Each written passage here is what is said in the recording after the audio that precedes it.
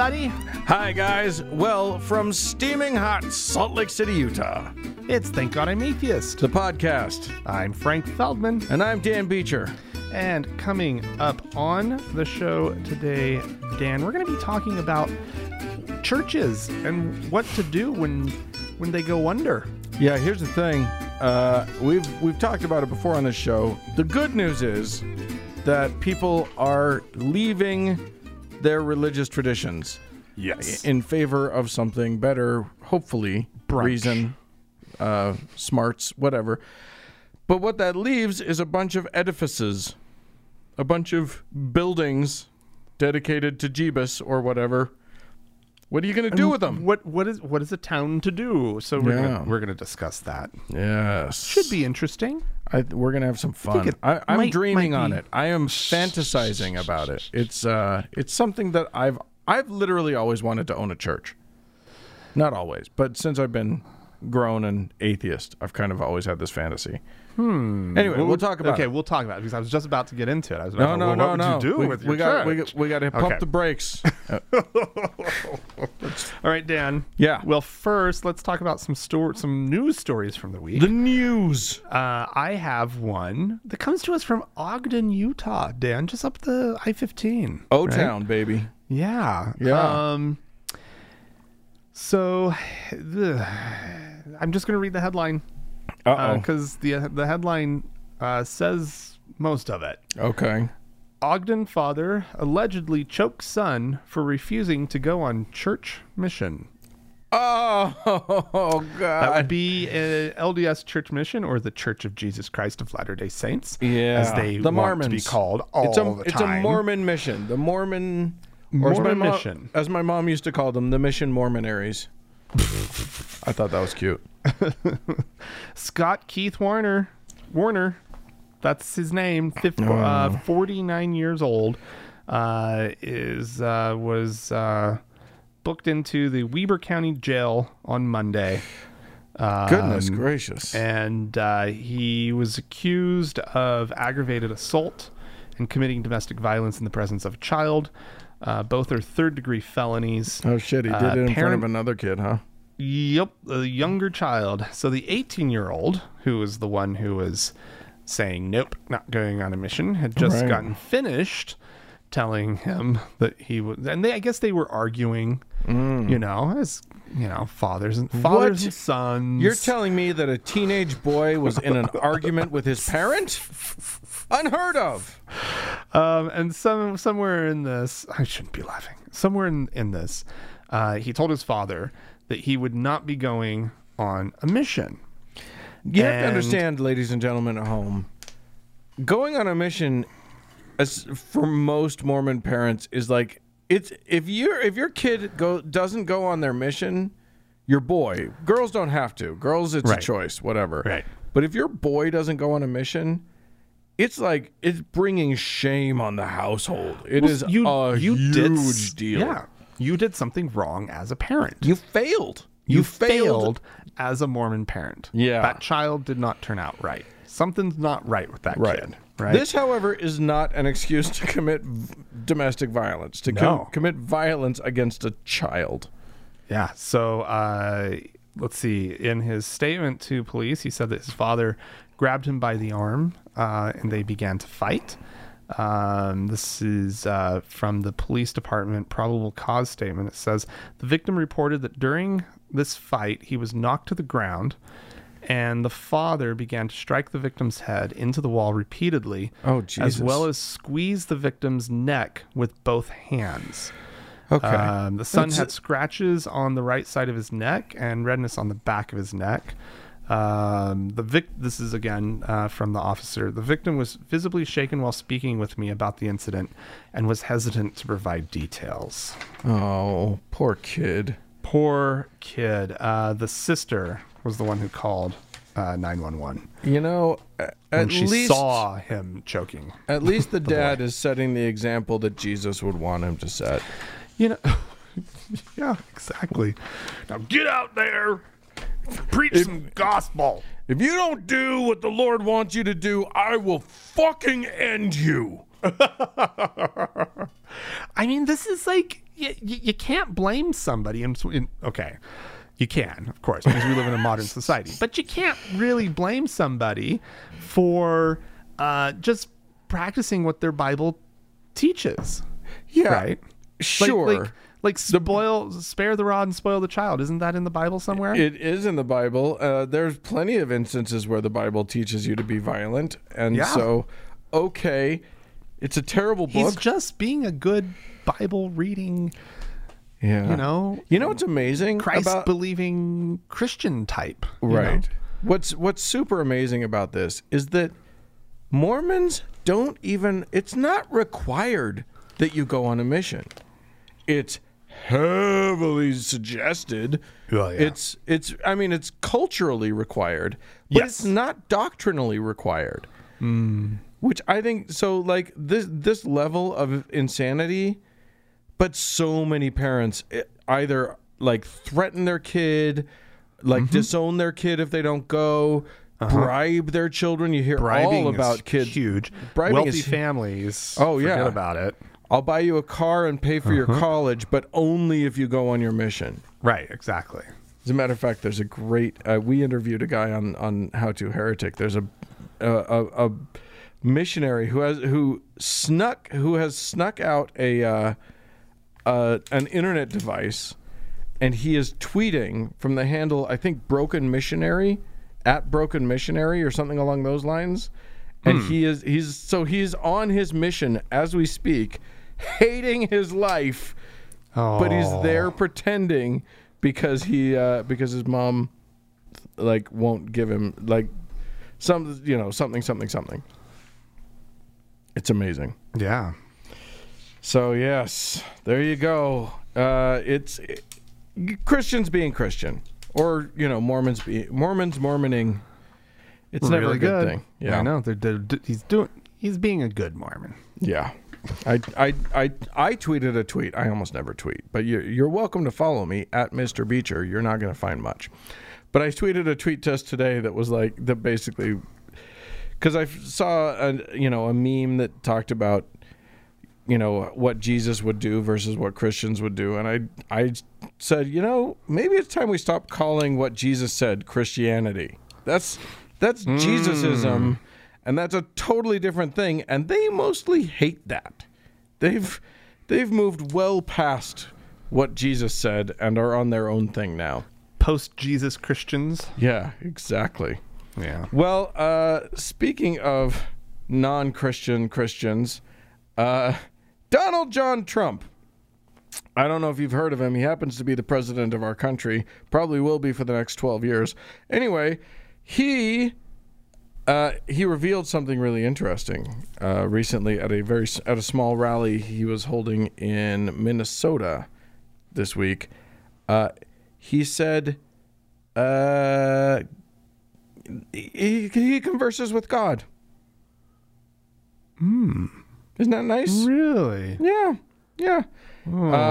He was talking about the economy and the fact that it's not doing great. They love to talk about how he had steered us to the best economy in the world until the China virus came and took it all away from him.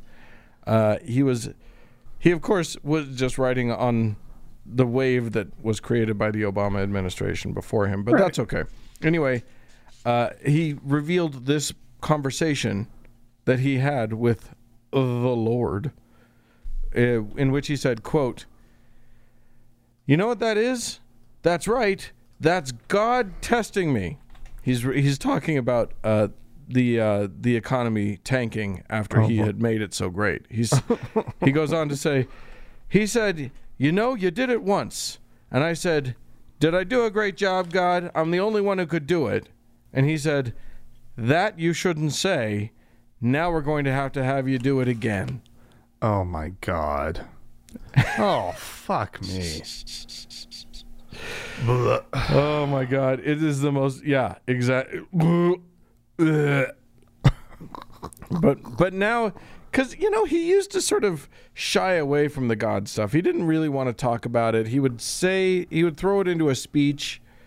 Wouldn't say anything off the cuff or whatever. But now he is liberal with the God stuff. He's talking to God. He's having conversations. Desperate. He needs these Christians that back him Yeah. to show up.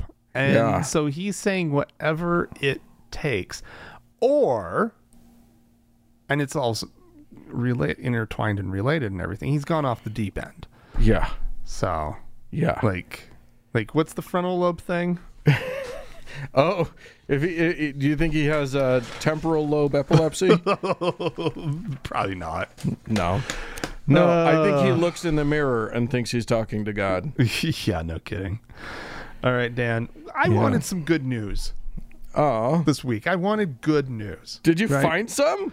I feel like I found something. That's amazing. It's unbelievable. Yeah, Right? I'll believe it when I hear it. You tell me what it is, and I'll tell you. It's actually a beat that we don't spend a lot of time on, ironically, right? Which Sure. is the goings on of atheist groups in the United States. Oh, yeah, Right? we don't spend a lot of time. They get mentioned, of course they do. Sure, right? sure. But and whenever like the FFR sues somebody, well, we're gonna get into that, right? But this is just a shout out, more or less, to Atheists United in Los Angeles. Okay. That did a food drive, and they set up a what do you call it like a food bank type like setup where they had bags of food, right? Sure. So they provided meals for hungry people in the Los Angeles area. They had large parcels of groceries for 75 to 80 families and individuals. Oh, nice. 20 volunteers helped to distribute over 1,000 pounds of food. Oh my gosh. And they also set up a table for voter registration. I mean, these people are just doing everything, right? Voter registration. They handed out materials from the Secular America Votes Project. And they set up a computer for the census as well. Oh, that's so all this cool. little stand thing. And I just wanted to like bring it up because it really meant a lot to me, right? To see a story like this. Yeah. And I just felt like we need to do something. Like we could be doing something. You're not And talking about you and me. no, not us. But like good. just atheists in general. No, like, and I think that the thing that you and I can do very easily is just do a quick shout out to everybody. yeah. Remember that there are great organizations, great atheist organizations out there. They're doing great work. Absolutely.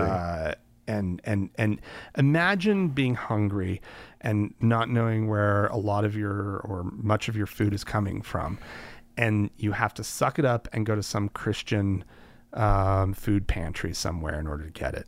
As a matter of fact, you know what I'm going to do? I'm going to put this out there. If there are atheists, if you're a member of an atheist group that is doing something powerful like this to help others right now, write to us. We'll tell the world about it. We'll magnify your story. We will do what we can to signal boost for you. Write into us because our activism is this dumb show that we do, but we can use it. We can use the platform to help out your group. So let us know if you're doing something awesome like helping feed the poor. Absolutely. And we'll help you with that. So that's awesome. Good job. Wait, what was the name of the group? Atheists United? I think that's what you said. Atheists United. Yeah. I'd already Awesome. set the story on the table behind me. Well, I'm that's wonderful. I am going to give a much less wonderful story now. So boy. glad you Whiplash. set that up. Podcast Whiplash. Yeah, exactly. I don't know if you know this, but the folks down at ICE, at our immigration and something, what does ICE stand for?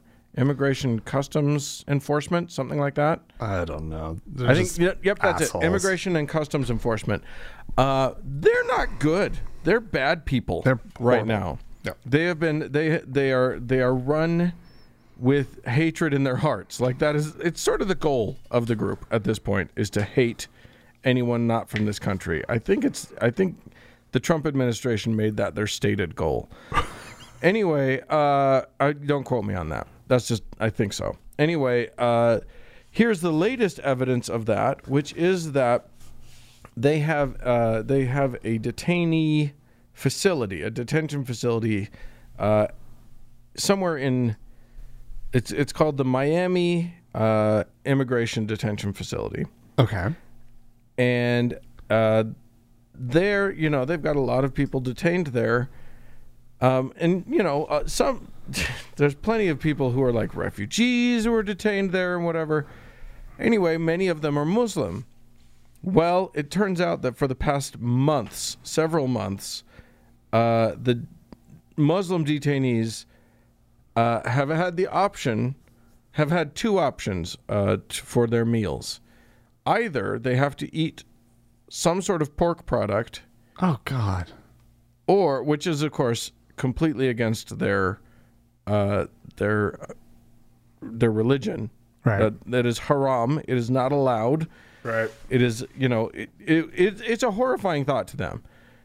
Or they can have halal food, which is nice, but it's all expired and rotten. What? So they either get the expired, rotten food, or they have to break their religion. God.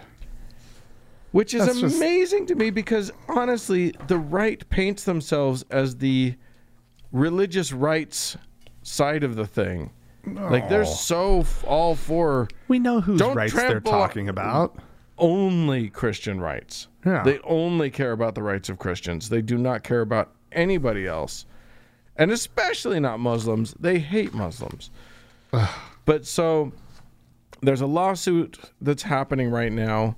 This facility is called the Krome, Krome Service Processing Center, and apparently nobody has cared. They have written to multiple levels of the sort of the hierarchy, and no one's been willing or able to do a damn thing. But apparently, before the pandemic, they were given halal food, and they didn't really have a problem getting it. Okay. But since the pandemic, apparently they've figured they can just get away with whatever they want to. God. Or it's just another shortage. Yeah, right. At the supermarket. Oh, sorry, we ran out of. Yeah, it's so hard to find food that doesn't have pork. Because that would probably be enough, right? Like, yeah, like I mean, just fucking give them vegan food. Give them whatever you want. Give them, it does. Oh my God, it's just. Look, I'm no fan of Islam. I think it's as stupid as any religion, if not stupider. And it's freaking dangerous, just like all the religions. It's awful, but treat people. The people. Oh my God! Respect. Right. Just treat people right. Yeah, it's so easy.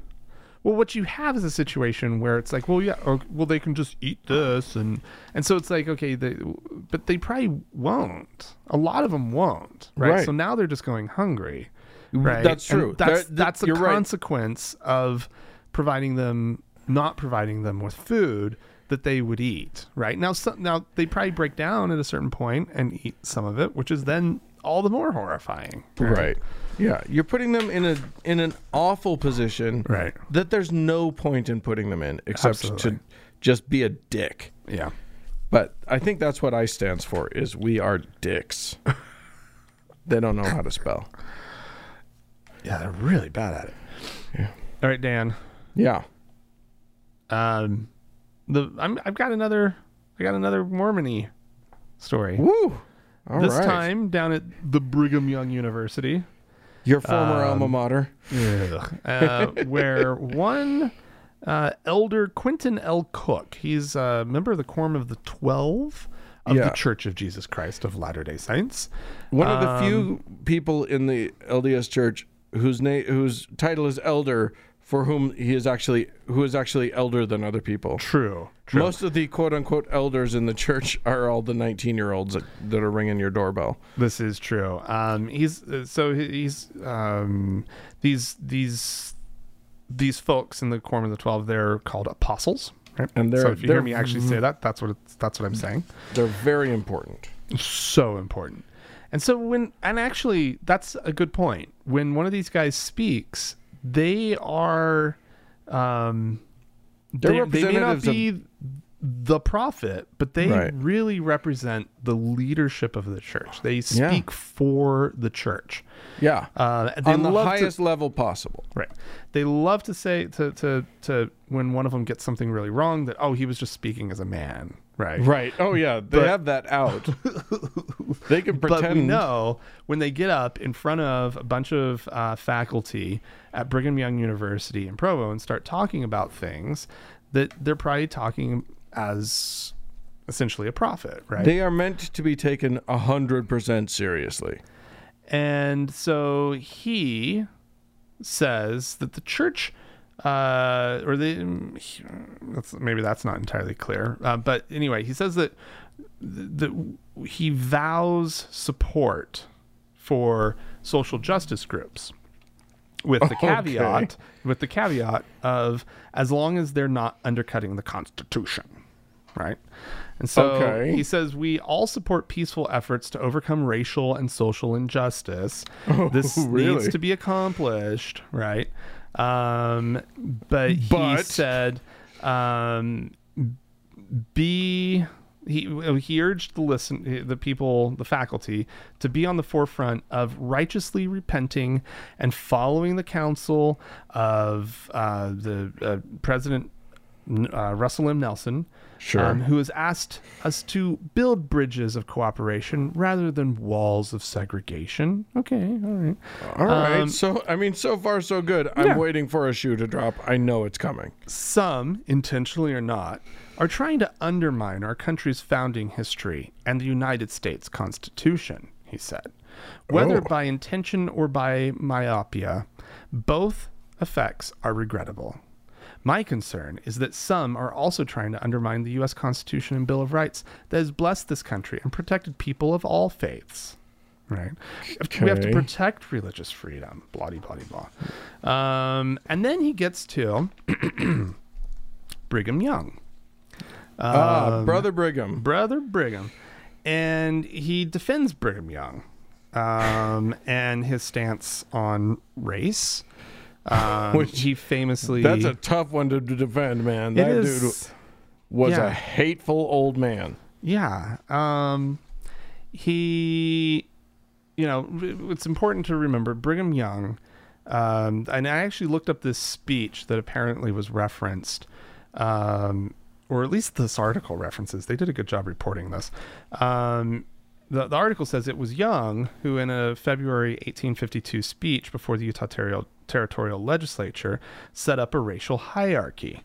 And so, and I know we had talked about another Brigham Young speech, and I thought that this was what it was referencing. And this was actually another hateful speech in front of the legislature.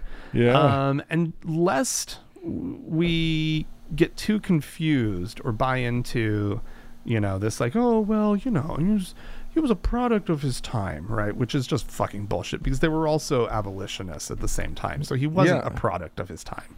He was a racist, right? He was pro-slavery. And so he in this speech, he talks about Cain and Abel, and he sets up this whole thing about, and I'd never heard this,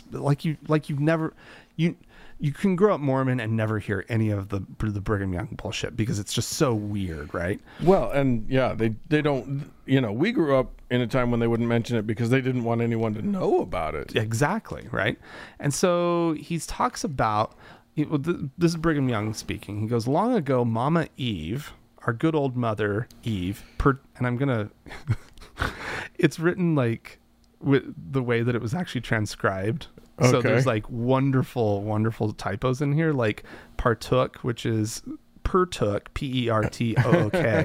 Pertook, partook of the forbidden fruit, and this made a slave of her. Okay. Adam hated very much to have her taken out of the Garden of Eden. And now our old daddy says, I believe I will eat of the fruit and become a slave too. Interesting. So, what? And he says this was the first introduction of slavery upon this earth. And there has not been a son or daughter of Adam from that day to this, but what were slaves in the true sense of the word. So he's saying everybody's a slave.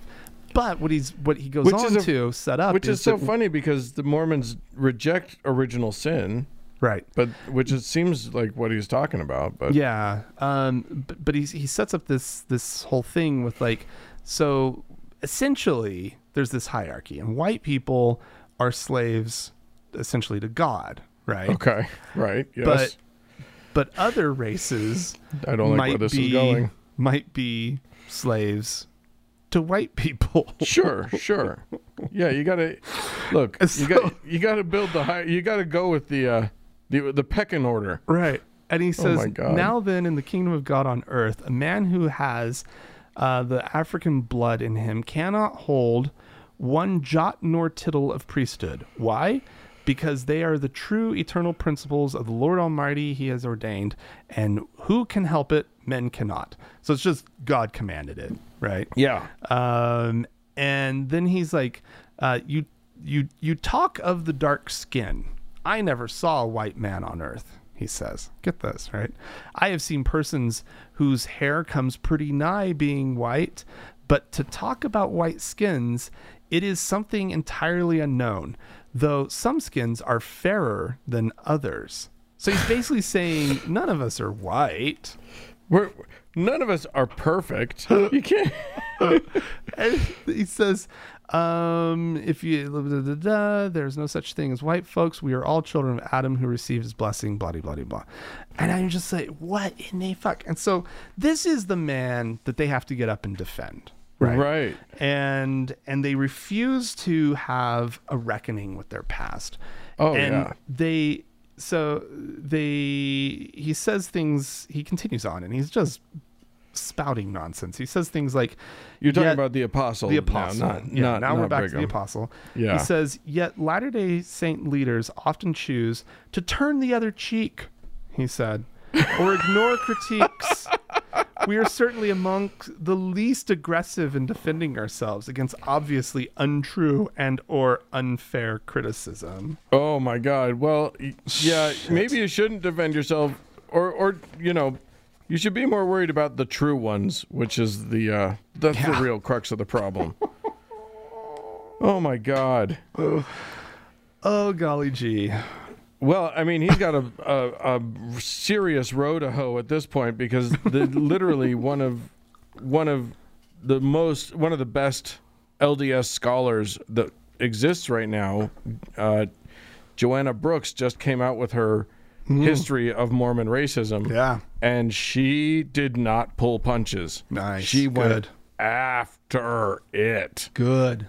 So there you go. Mormons used to be racist. Fortunately, they're still racist. So we'll just keep that in mind. I'm going to close on what for me is a fun, positive note, and that is the meteoric fall of one J. Fall Jew, Jerry Falwell Jr., who has completely crashed and burned and is no longer and is essentially persona non grata completely at this point. He has resigned officially from his position as president of Liberty University and things have just exploded, including an article in, I think, Reuters that came out this week that was basically the pool boy, the infamous pool boy that mysteriously suddenly they were in business with, that they basically bought him a youth hostel. Yeah. And everybody was like, why is his name in the deed and stuff? Well, it turns out, at least according to this pool boy, that the why of it was that that Jerry Falwell Jr.'s wife, Becky Falwell, used to like to have sex with the boy, and Jay Fall himself used to like to sit in the corner and watch. Ooh. Which Look, Wow. I got zero kink shame in me. If you are into it and you're finding something that's turning you on and lighting your fire as a couple, go after it. Yeah. But that's However- spicy for somebody in his position. Yeah, well, a little too spicy considering how fucking pious and over and so like preachy motherfucker this guy has been his entire life, and how he, his and considering the rules at his university, how, people aren't even supposed to look at someone of the opposite sex. It is like for someone who is demanding the levels of purity and purity is their word, not mine. Right. The levels of abstinence and sort of squareness. Shaming and Yeah. Cause look, 2, 3, 4 people having a good time is on them. That's great. But man, when it's hypocrisy of this magnitude, Yeah. all I have in me is Schadenfreude. I love that he is crashing and burning. I love, and he has denied it. He said that all of his troubles. At one point, he released a statement that was basically that all of his troubles were because he was depressed because his wife was had this affair. Right. It's like, well, dude. It doesn't. You don't get to claim depression if you were watching and enjoying it from the corner there. Oh my gosh, things have lit up. Somebody tweeted at Liberty University a thing about like, I don't necessarily want to pay for the class. Can I sit in the corner and audit? I think that's delightful. That's funny. Oh, I'm relieved though that it wasn't like because like all of the pool boy stories, right? I was just like, oh, that poor boy, right? Oh, having no, that to, boy. Yeah. Having to like deal with him, right? Because it was always like Jerry Falwell Jr.'s little boy toy. Like that was always like what I thought it was, right? And so I was always just like, oh, he looks like you such thought you a had nice sex young slave man. on your hand. Yeah. At this point, and I will also remind listeners that back in 2019, we learned about some photographs that that Falwell called former Trump lawyer Michael Cohen in to deal with, just to fix it for him, because apparently a third party had compromising photographs of the Falwells. Oh boy. Falwell denied this, but come on, we all know it's true, dude. Anyway, Amazing. this certainly isn't the only scandal that has happened, and there was the whole Instagram picture that he tweeted out or whatever. You know how you tweet out Instagrams? That's what how you do that. I'm sure that's what Man. you do, Dan. I'm sure I sounded young and hip in that moment. Anyway, the guy's out is what I'm talking about, and this is a guy who has had basically a key to the White House the entire time Trump's been in office. Still does. Trump loves this kind of shit. Oh, are you kidding me? Trump likes him more now. He wants details. Literally, his advisors are saying, "No, you can't have him over now," and he's like, "But now's the time that I want to have him over." I want to talk about it. Maybe I want to have sex with his wife while he watches.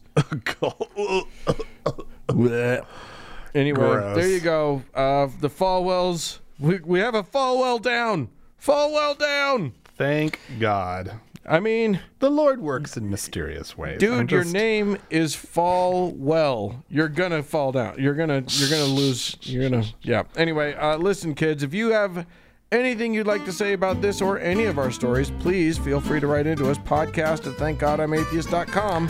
Or call and leave us a voicemail message. The telephone number is 424-666-8442. Stick around. There's more show coming up.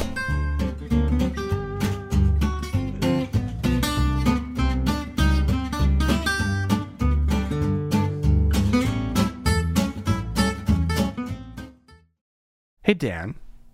Well, now. Well, now, Wall. What? Narwhal? Well, now we got ourselves a clip to play. This is Lance Wallnau, Dan. Yes. Is who we're making fun of without anybody knowing what we're talking about. He's grumpy. He, I think you might have actually referenced this last week on the show, but we didn't actually hear the audio. Yeah. And he's talking about Kamala Harris as though she was the presidential candidate. Yeah, he skips Biden entirely on this one. Biden's irrelevant in this whole thing, Right? And he doesn't have a nice thing to say about her. This is deep state stuff. This doesn't really matter whether you're popular with the country. They'll get you elected.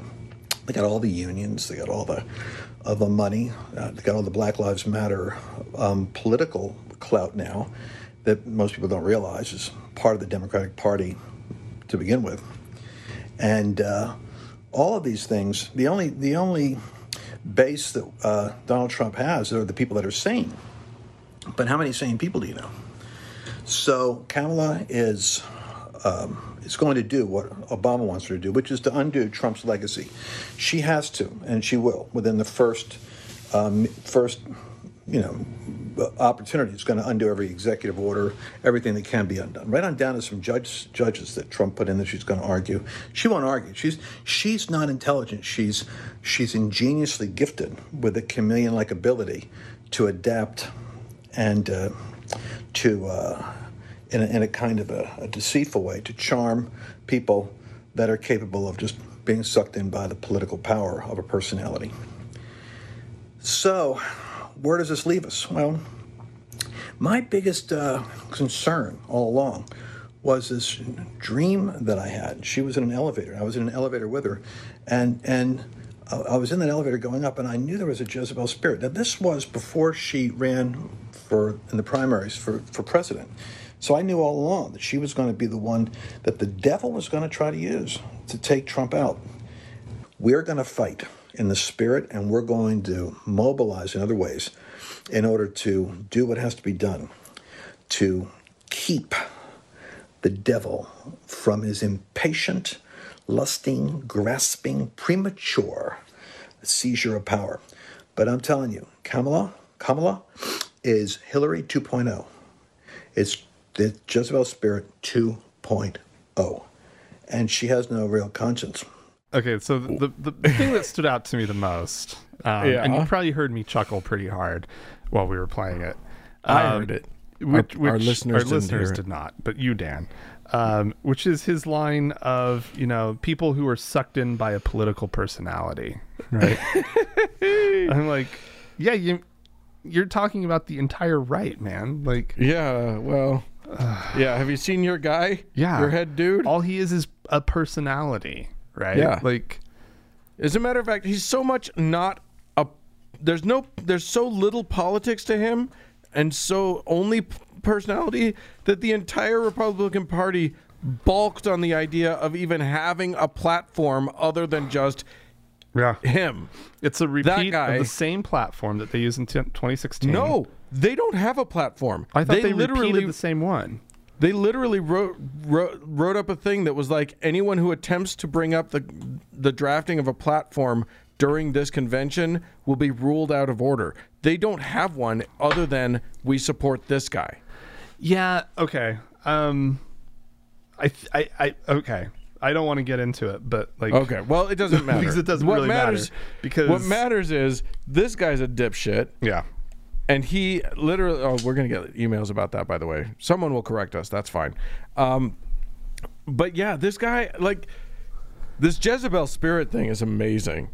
That means something to them. Yeah. And all it really means is we hate women. That's all it really means. Well, they have nothing else when they don't like a woman but to call her a whore. Right.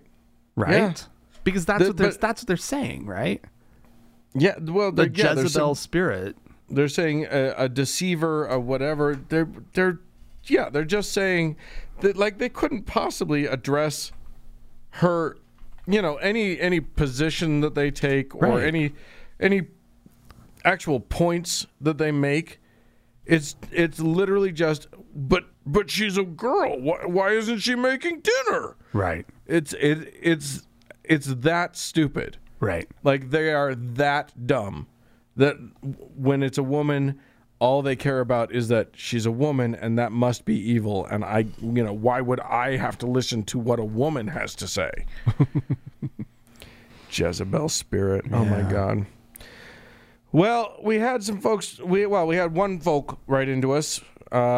This is from Max in Mississippi, who says, "Hey, last week you responded to listeners who were upset that you spend time discussing politics. I think the easiest response to the question about why atheists enter politics is because the theists chose to make the religion political. Right. This is true on the international stage, where autocrats use religion to lend credibility to their regimes. In India, for example, the Modi government has made Hindu nationalism a fundamental part of their platform. Likewise, in Turkey, Erdogan has pandered to Muslims to bolster his government. As Masha Gessen notes in her book Surviving Autocracy, reactionary governments from India to Poland to Russia have used LGBTQ issues, which often have religious overtones, to gather support from religious citizens. We have seen this happen in our own country, where Republicans have forged an alliance with evangelical Christians and conservative Catholics. Put simply, religion has been made into a cudgel. So if theists want to use the power of the state to control women's bodies, to reshape school curricula, and to deny LGBTQ basic rights, we have every right to politicize our atheism, or at least to try. As an atheist in Mississippi, I am prohibited from holding public office." Oh, yeah. And that's Max. Technically, Max, you aren't, because it's still on the books. Yes, there's still a law that's on the books, and that's on the books in several states, that atheists are not allowed to hold public office, but there was a court case that nullified all of those. So, good news, Max, you can run. Woohoo! If that was the only thing holding you back. Right, yeah, exactly. You have no excuse now. Right, but you're absolutely right. You know what you're not right about is that the theists, at least the ones in public office, don't actually want to use their power to control women's bodies. Quite the opposite. They want to control women's bodies to keep power. In my opinion, they use all of these cudgel issues. You're absolutely right that it's just a bludgeon. It's they're just using religion to control the masses, to get votes.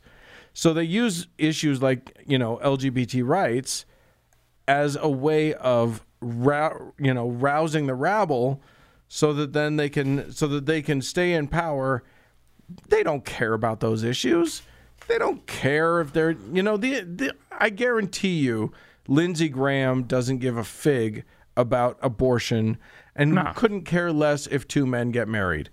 No. Doesn't care in the slightest. He's just jealous that he can't. Yeah, probably. But if he says, with Lindsey Graham, that's exactly true. But yeah, it's that they all they care about is staying in power, and they're using these are the issues that they use to trick, to scare the public, because it's all about terrifying people. And, this is the week of the Republican National Convention, and that's all of their rhetoric is just, you should be really scared. Right. They're coming for your suburbs. The brown people are coming. The gays are coming. One if by sea, two if by land, whatever. And and that's what they do. I don't think they give a fuck about the actual issues, not the politicians. But boy, they make sure that they fire up their base about them. Yeah. Precious suburbs. Oh my gosh, we the have suburbs. to protect the suburbs. Yeah. It's amazing. Like this, we've hit the 60s now. Do you think we'll get all the way back to the 50s, 40s, 30s? We're going back in time with this with the Republican rhetoric. Some 20s might be fun. Yeah. Yeah, who knows? Maybe we are in the 20s, so let's bring it back. That's true. It's time. It's time. Maybe prohibition will come back. All right. We got some folks to thank. We do I believe. We do have indeed, Dan. We have 2 new patrons on Patreon. We have Daniel, who signed up at the teacher level. Thank And you. who I can tell by his name is handsome. The picture's very small, so I can't say one way or the other on that one. But what I see looks good.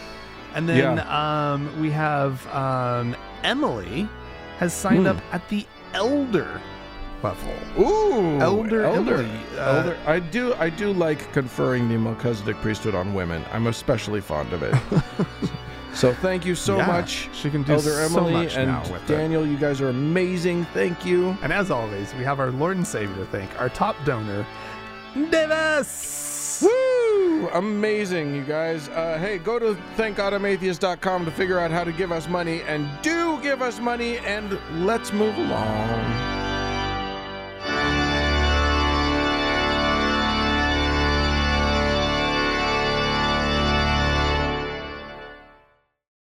Hey, Dan. Yes? There is a growing glut of old, abandoned churches that's starting to happen in this country.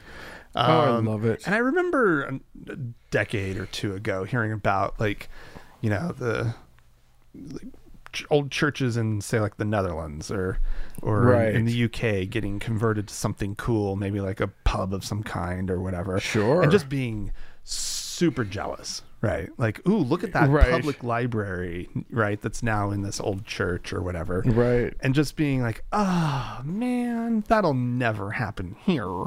And now we are starting to see more and more churches emptying up and being repurposed. I found this article. The article's not brand new or anything, but it got reposted today on a place that I spend some time online.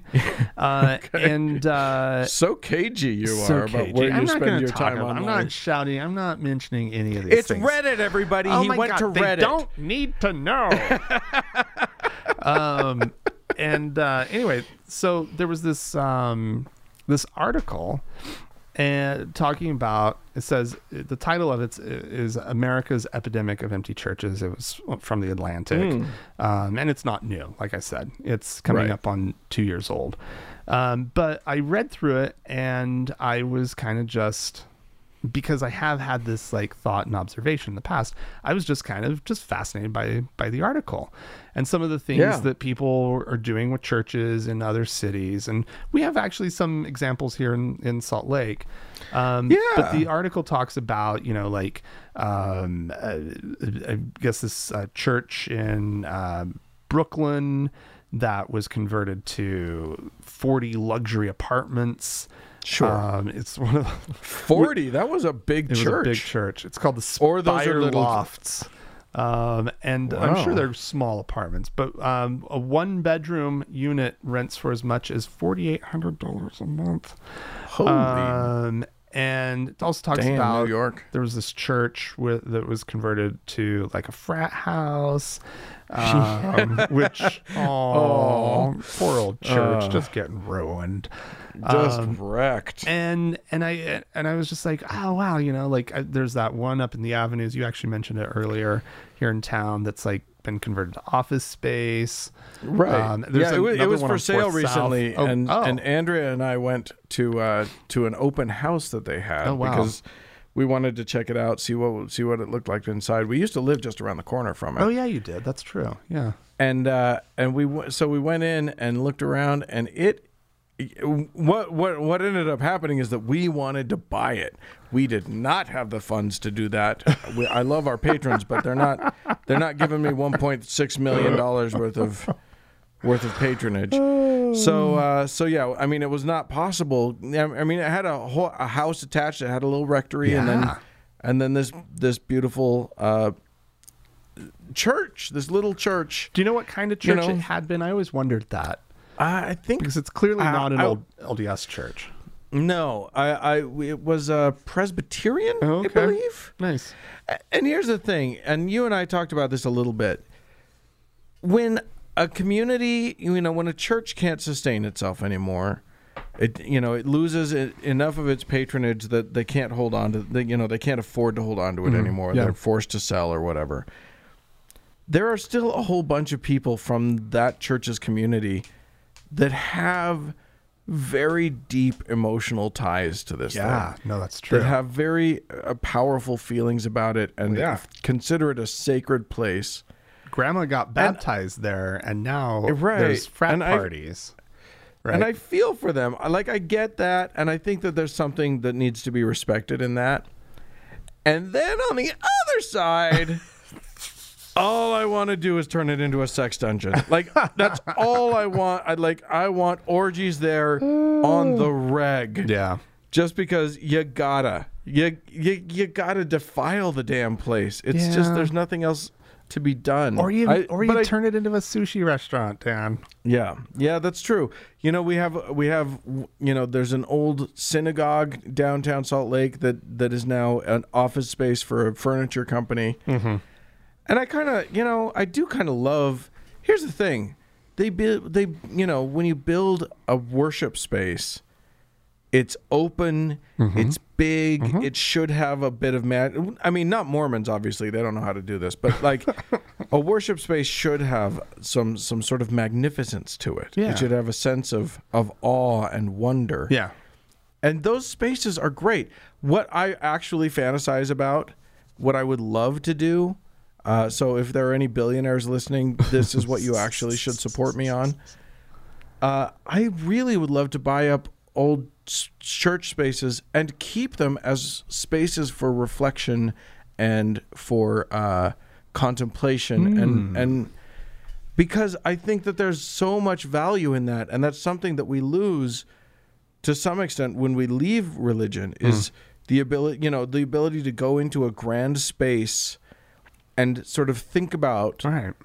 grand ideas, things beyond ourselves. And to be Now, obviously, thinking about God is idiotic, and that's just stupid, so don't do that. But think about the universe and your place in it and what's meaningful to you. yeah. And think about, all the things you can feel shame for, right? Yeah, exactly. That's Yeah, you know what? That's what we're doing. How great would it be to reclaim these spaces that were about feeling like you're a piece of shit, even though they're saying it's about worshiping God and bringing you closer to something beautiful. It's not. Most of those spaces are about how big a turd you are and how much you need to change and how much you owe this magic invisible being right. just for being alive. It's like the narrative there that has lived there is poison. Yeah. And it would be wonderful to turn it into a place Transform it. Yeah. You'd have to do some, serious smudging, right? Like you'd have to get your little, what is that? Sage, right? Your little sage smudger thing. And boy, there's some bad energy in those buildings, Oh right? my God. Just Replace get all one that woo. sage everywhere and just go, get out of here, bad feels. Go, be gone. I once went there's a store here in Salt Lake City called Crone's Hollow or something like that. yeah. It's like a witch store sort of thing. Yeah.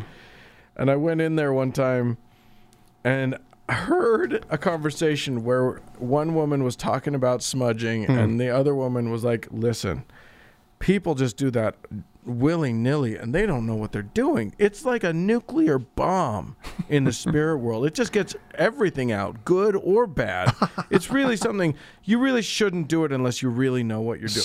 I thought that was so funny. There was a woman at work. I shouldn't tell this story because it's anybody. You should. If anybody was listening, From your work? yeah. Hi, guys. Hi. But I won't mention any names, but they would all know who I'm talking about.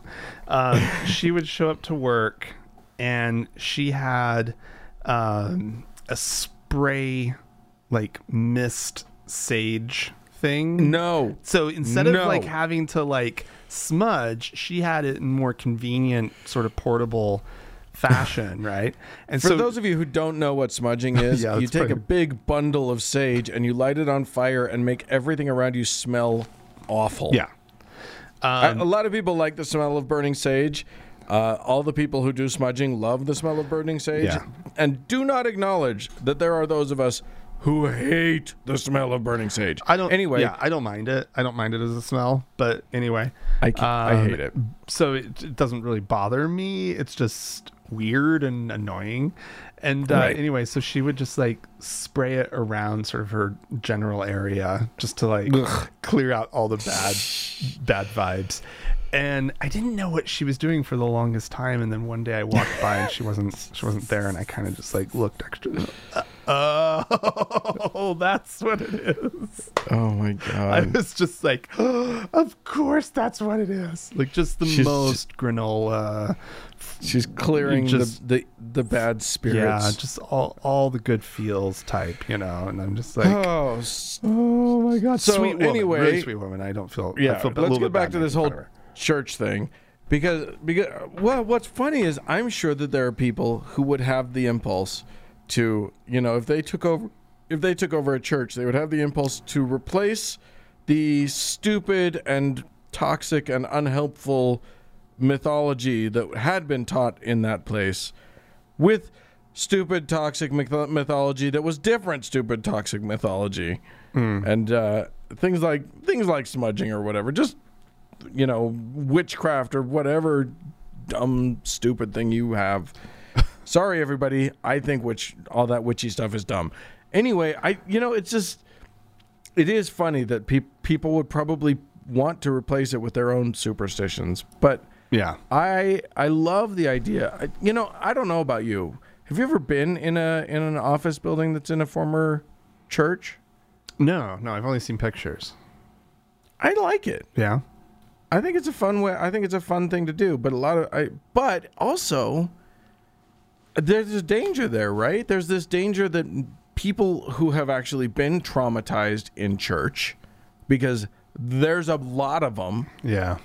You know, if you invite them to your office and your office is in the space or the kind of space where your trauma existed, Right. that could be problematic. I suppose so.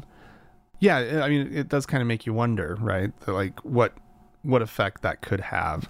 Yeah. I think that part of it being turned into something else, though, does, especially something that is really severely not religious, right? Right. A brew pub, right? Or a club or Or something a- like that. A nightclub. Or As this article mentions, a laser tag arena. oh my gosh. Like, Can you bounce your laser off the stained glass right, off exactly. of Jesus and hit but somebody? there's something about that takes it that takes that reverence away from it, right? Takes It's the now curse off just it? a structure, right? It's Yeah. just that, and but it's a structure that was built in a certain way, you know. And if there is stained glass, well, isn't that nice to kind of look at, you know? And Yeah. hopefully they've done something, like if it was really like Jesus-y stained glass or really whatever, like religious in general. Maybe it's something just abstract or whatnot. But maybe they Yeah. keep it. I don't know. I mean, a lot of these things are like on a historic register somewhere. Yeah. So they're not allowed to be changed. You can't take down the stained glass. Oh, well, I would just knock it out and then And then say, oops. be like, oh, I can't believe we accidentally knocked it out. Oopsies. I mean, the cross is coming down, right? Any yeah. kind of like actual religious. I don't know. I just draw True a mustache symbolism. on Jesus or something and call it good. Well, now people aren't going to want to come into your office for a whole other set of reasons. They're going to want to come. The orgies alone are worth it. Oh my God. Well, Dan. I don't know. Buy me a church, somebody. Can somebody please just buy me a church? I'll do something good with it, I promise. Anyway, yeah, I listen, if you guys have examples of cool things that people have done with churches, I want to hear about it. You can write into us, podcast@thankgodimatheist.com. or call and leave us a voicemail message. The telephone number is 424-666-8442. Yes, go to the Facebook page, facebook.com/TGIAtheist. Click the like button. And while you're there, search for the TGIA Members Only Lounge and request to join. It is a closed group, but we will let you in. Also, find us on Twitter at We got TGIA Twitter. Atheist. We're tweeting. We're out there tweeting in the world. Hey, thanks so much to Gordon Johnston for the use of his music. And to the Red Rock Hot Club for the use of their music. And if you like what you hear on the show, please support us on Patreon. You can go to thankodI'mAtheist.com. Give us your money! But more important than that, thank you so much for tuning in. We sure do appreciate you. Thanks, guys. Bye-bye.